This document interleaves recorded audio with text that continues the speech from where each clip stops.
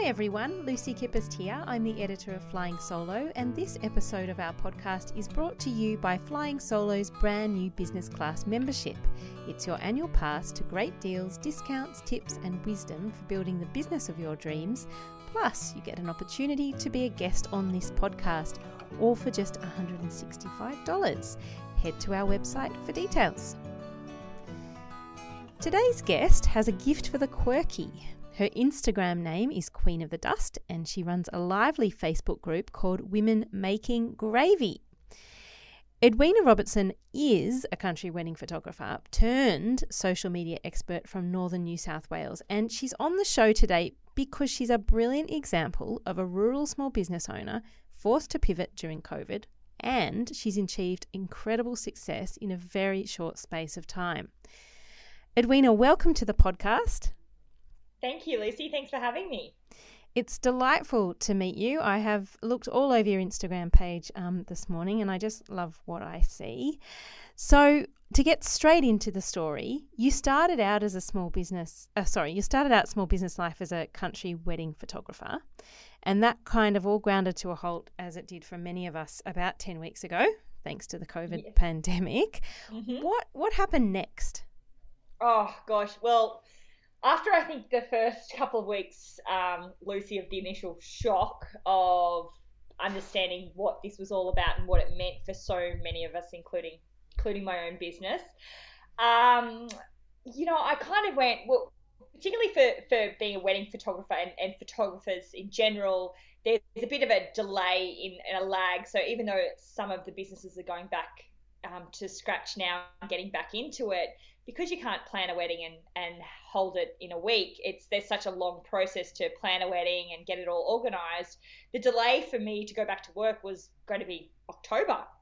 So I was looking down the barrel of 6 months of not actually having any work, and I thought, you know what, I can't do this. I can't do it for my sanity, for my mental health. I know when I don't have a purpose or I'm not active and doing something and achieving something, I know my mental health goes into decline. Yep. So I thought, wow, I've really got to do something here, just even for a little bit of cash, just to keep me going. And so by the fourth week of sort of this COVID period, I decided that I would offer some creative mastermind groups and I offered them to my current Instagram followers. And it was just something just to maybe help other businesses figure out where they're at or help them with their social media. And I did put a price on them. They were very cheap, but I had 4 people sign up to my first group. And then I shared this on my Instagram. And then the next week I had another 20 people sign up, which was 5 more groups. So wow. I quickly and crazily figured out and understood that there was actually a niche for this kind of help for these small businesses. Now, many of my followers on my wedding photography Instagram page are rural and regional women. And all the people who were signing up for these groups, these creative mastermind groups, were actually rural and regional women in business. So it's like the niche and the target market had almost sort of just set itself out that these were the people that needed help. How incredible. And just to go back, just take a couple of steps back there. So you used your existing business Instagram account, which was for your photography business. Yes, that's correct. To promote this new business. Yes. Because at the beginning, I didn't know it was going to be a business. It wasn't intended. It was just intended to give me something to do in the interim to keep my mind active. Yeah. So how did you sell that? What was the wording that you used? Because I'm just wondering, was that something that people were like, oh wow, yeah, because we love Edwina's Instagram page and we want to be like her. Like, how did you sell that to the audience? The concept. Initially, I just said, I'd like to, if anyone's in business and would like, because I've done a lot of business coaching and sort of training myself before. So I sort of said, if you're in business, if you'd like to maybe come together We can all think of some ideas to help you. I think I actually initially worked on the fact that we were in COVID, and if you're in a business and you were needing to look at sort of pivoting or changing the way you were doing business, then we could all join in on this group. Everyone could get in, share their ideas and knowledge and thoughts, and then help people to manage and get through the time, which initially was pretty stressful for everyone. And in that first group, I had a wedding celebrant, so she was obviously out of work as well, and I had a lady who did grazing platters. So her business relies on events, so she was out of work. And another photographer. So we were all sort of in the same position that we all needed to think outside of the box to keep our businesses going, whilst we had no idea what was happening during COVID and with the lockdown and restrictions and everything. So absolutely, it was just a bit of a help group really, and it went from there. And do you think the premise of what you're teaching people in your groups is, are you coming from the idea that anyone can be good at social media? Absolutely. I feel that most people who sign up we've got sort of courses and specific training now, but I think everyone who signs up, I talk to prior, and I see where their pain is and where they're struggling. And I think everyone understands that there is a need for social media in their business. It's necessary and it's not going anywhere. Social media isn't going anywhere, so we've got to kind of learn to love it and learn to use it. But I think a lot of people just felt so lost in how they used it for their businesses. It was all just sort of a bit of a sort of just running blindly and not having any understanding of the algorithm of Instagram or what to use for hashtags or when to post or who they were talking to. So I believe with what I'm teaching now, absolutely, even the greenest of green people and the greenest of green businesses can learn how to maximize their engagement, particularly with their Instagram following, and help make their Instagram page a place that actually helps their business, not hinders it. Yeah, and I mean, I think Instagram's an interesting platform, isn't it? I mean, I love it and it's fantastic for small business. And I think a lot of us had gotten behind Facebook at first. What is it about Instagram, in your opinion, that makes it such an important tool? Because if I understand this correctly, your courses are based specifically on Instagram. You're not covering any other social media at this point, are you? Yes, at the moment, and the reason for that is I did a little bit of market research, and most people wanted help with their Instagram. And most people were also preferred Instagram over Facebook anyway. That was sort of the choice. So I'd rather be really good at teaching Instagram than average at teaching Instagram, average at teaching Facebook, and so on. I think Instagram is more community-based. I think it's a more positive place for people to be. They have more choice over what they can see on their feed. And I think the way that the platform actually works is Instagram wants to show its consumers only the most interesting and exciting content. So if your content isn't interesting or exciting or doesn't appeal to people, then it's not going to rank that high or show that. So that's the beauty of it, because you're seeing more of the stuff you love and you want to see. And I think with Instagram, it gives us all a real scope to be authentic and to show who we are. And if you don't like that, that's fine. You unfollow and go elsewhere. I think it's a really nice, safe place generally to be, and it's a great way to create community, to create tribe, to create loyal followers, and particularly for business, to create a great funnel for people to come and follow you, and when they're ready to purchase, be there and trust you and buy from you because you've already established that relationship with them through your content, which you've been posting for weeks, months, or years before until they're ready to purchase.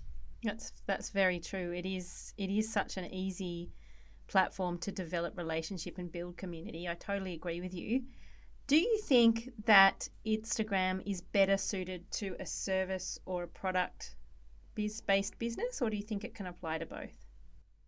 I think it can apply to both. I think, unfortunately, the perception is if you're not a creative and you don't have pretty images as per se, I think people think, well, if I don't have that, I can't grow a following. That's complete nonsense. Um, I go back and in my training, I tell people it's all about how you can help people. Okay, how can you help people? So I was chatting to a lady the other day who has a therapy business, and her therapy business and her counseling helps with um, parents with disabled children.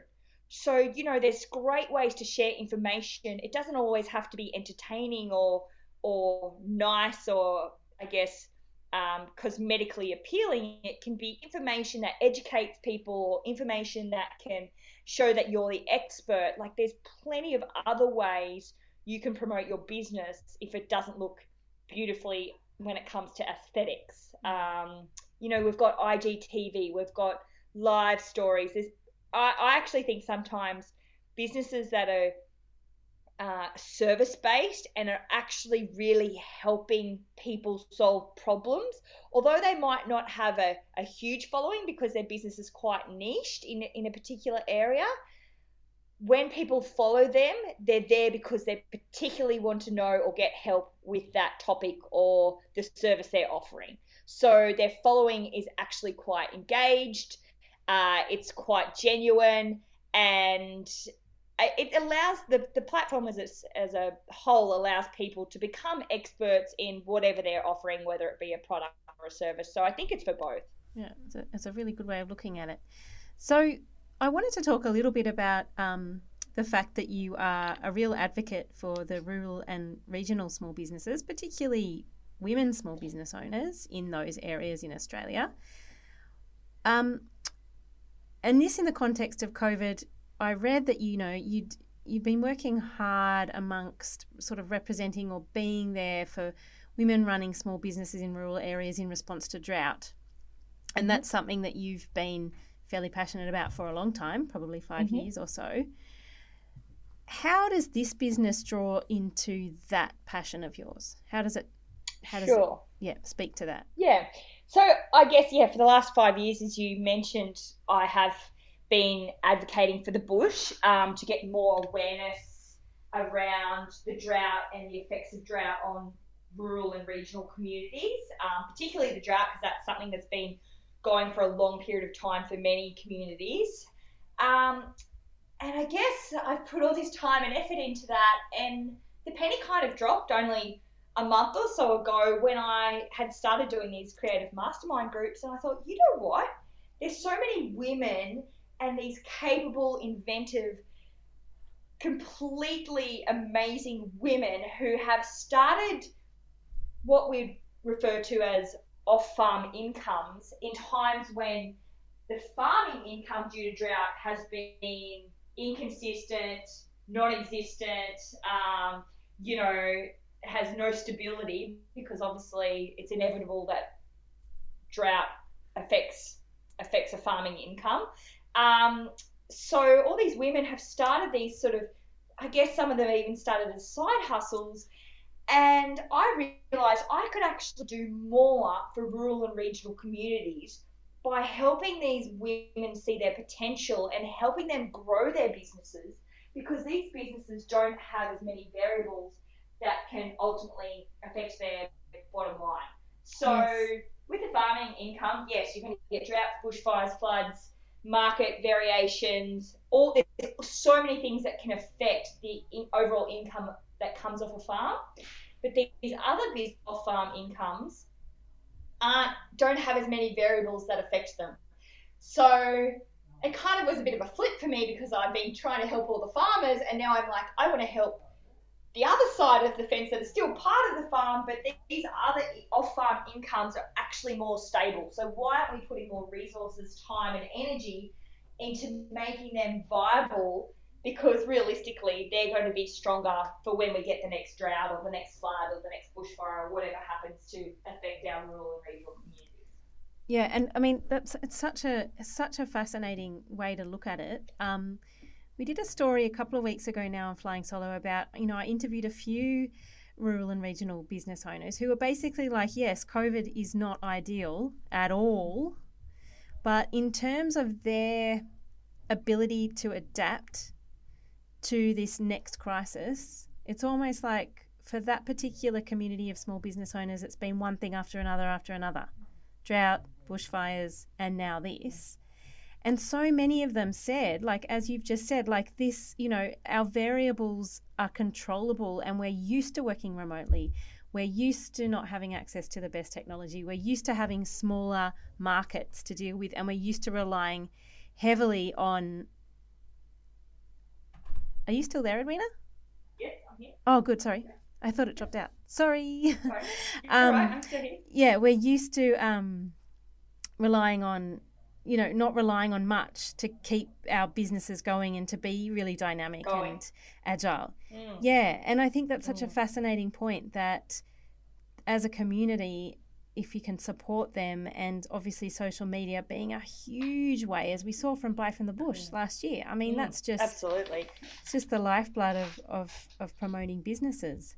So on your website, you have a little tagline saying that not only does your business help businesses, but it changes lives. And I'm just wondering if you have an example of that, because that seems like a very powerful statement to make. And I just wondered if you had an example of a client story that you'd like to share.